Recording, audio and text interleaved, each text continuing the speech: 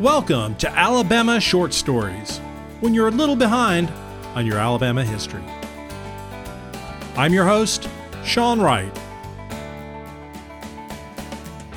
Who doesn't love a parade? Parades are a great thing. They have floats, marching bands, and balloons. Maybe there are horses with riders carrying flags, clowns, and who knows what else.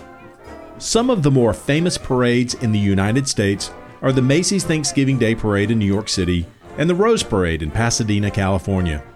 Chicago has a St. Patrick's Day Parade where they turn the Chicago River green. There are inauguration parades in Washington, D.C. and Montgomery. Mobile and New Orleans have many Mardi Gras parades, and in Birmingham, we have the National Veterans Day Parade. Now, before I knew the story of the National Veterans Day Parade, I wondered why Birmingham, of all places, would have the oldest and possibly largest Veterans Day Parade in the country. That answer lies in the founding of Veterans Day itself. But we have to go back and talk about the Great War first.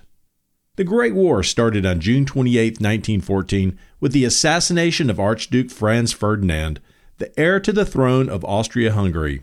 He and his wife, Duchess Sophie, were assassinated in Sarajevo by Gavrilo Princip, a Bosnian Serb.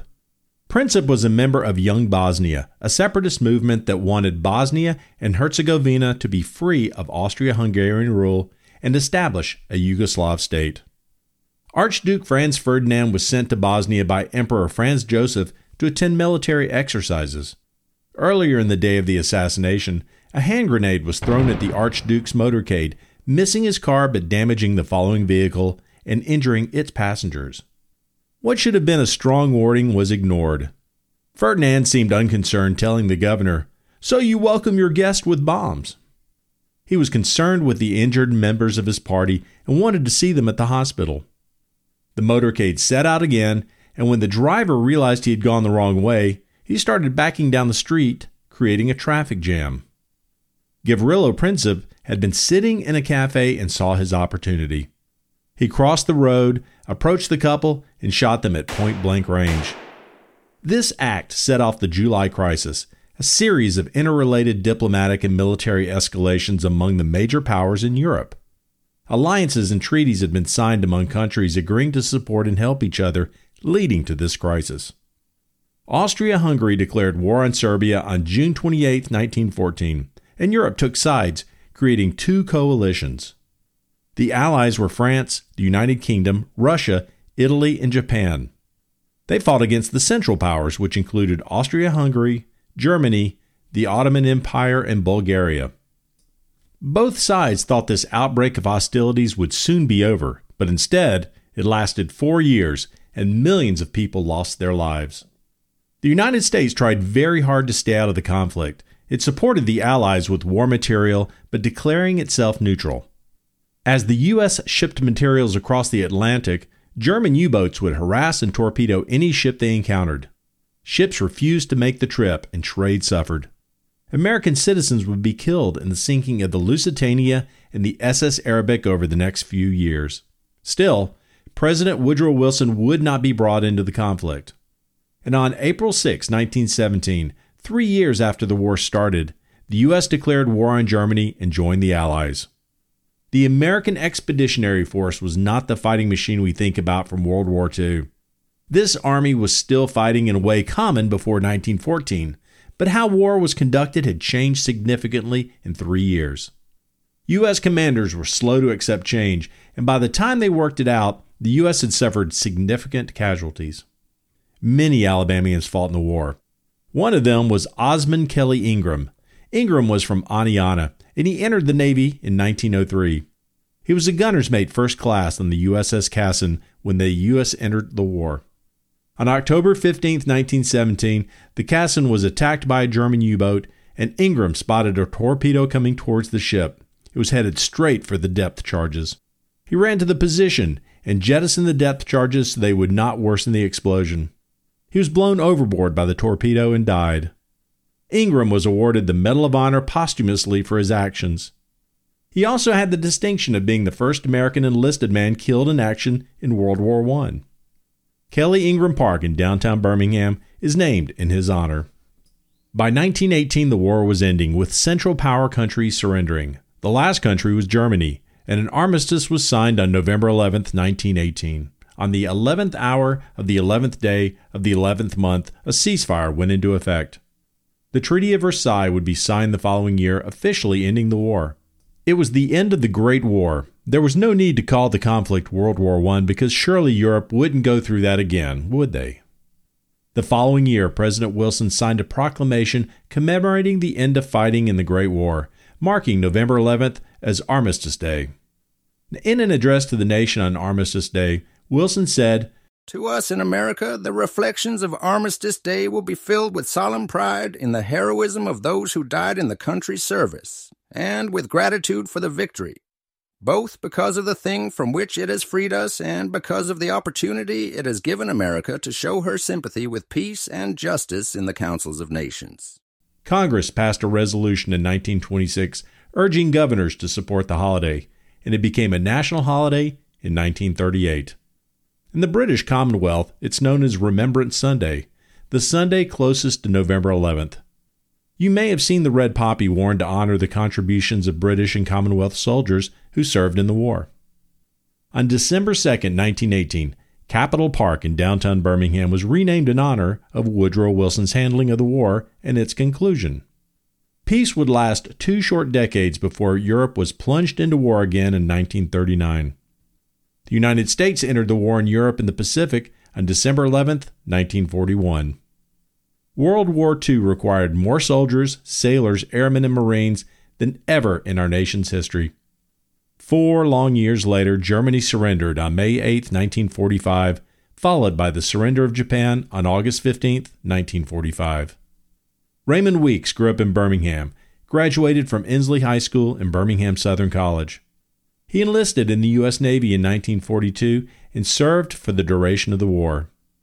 When he returned to Birmingham, he got an idea to expand Armistice Day, a day set aside to honor those who served in World War I and include veterans of all wars. He founded the National Veterans Day Volunteer Organization in 1947 to help make this happen. Weeks led a delegation to Washington, D.C. to urge then Army Chief of Staff General Dwight Eisenhower to help create a national holiday that honored all veterans.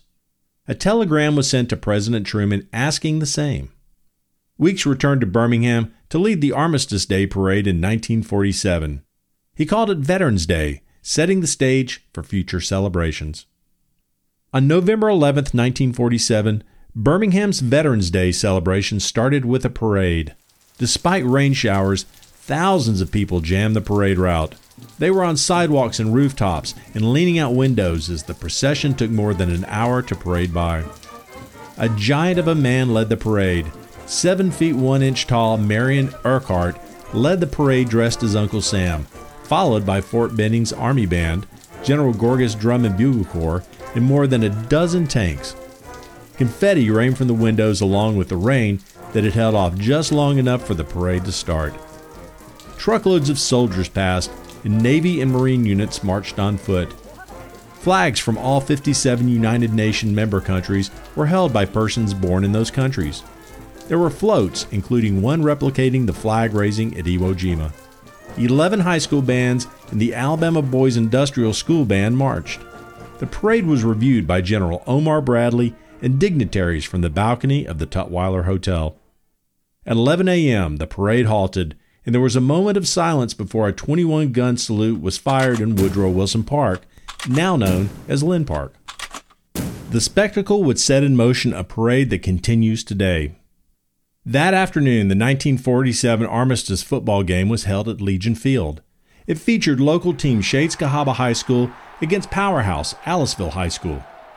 This event greatly interested me because of my other podcast, the Shades Cahaba Oral History Project. It was produced to celebrate Shades Cahaba School's centennial in 2020. But back to the game. The hype was overwhelming as Shades Cahaba and Aliceville were undefeated going into the game. The rain did not let up for the game, and General Omar Bradley gave a speech at halftime. Birmingham News reporter Joe Justice wrote, "This looks like the big one, so the Mounties aren't likely to be in a losing mood. With Aliceville of the same mind, how can the general fail to get his money's worth?"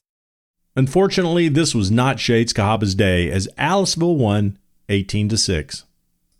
Legion Field was an appropriate place to hold an Armistice Day football game. A contest to name the stadium was held, and the name Legion Field was chosen to honor the American Legion, an organization of U.S. veterans.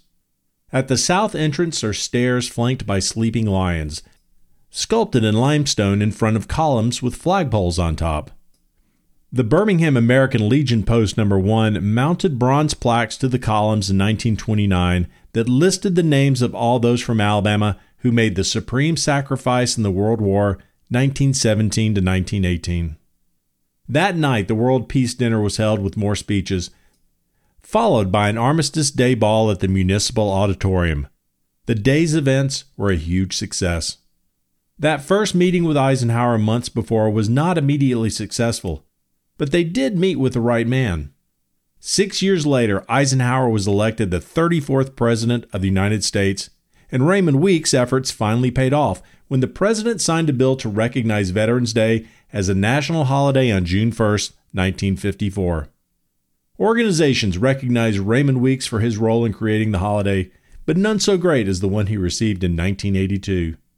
President Ronald Reagan awarded Weeks the Presidential Citizenship Medal, recognizing him as the driving force behind the national holiday and the father of Veterans Day. This morning we're honoring an American patriot, Raymond Weeks of Birmingham, Alabama. For more than 50 years, Mr. Weeks has exemplified the finest traditions of American volunteerism by his unselfish service to his country. As director of the National Veterans Day celebration in Birmingham, for the past 36 years, Raymond Weeks, a World War II veteran himself, has devoted his life to serving others, his community, the American veteran, and his nation. He was the driving force behind the congressional action which in 1954 established this special holiday as a day to honor all American veterans. It's a pleasure for me to present Mr. Weeks the Presidential Citizens Medal given to those who have made outstanding contributions to their country. And Mr. Weeks, in honoring you, we honor the ideals that we hope to live up to. Your country is mighty grateful for what you've done. Weeks continued to lead the National Veterans Day Parade until his passing in 1985. Thanks for listening to this episode of the Alabama Short Stories Podcast. You can continue to support the show by rating and reviewing on Apple Podcast and Spotify. If you haven't subscribed, do it so you don't miss an episode. You can also support the show by purchasing the companion book Alabama Short Stories Volume 1, featuring the first 3 seasons of the podcast. You can purchase it at Amazon.com, Bookshop.org, and other online bookstores. Thanks again for listening, and I'll see you next time on Alabama Short Stories.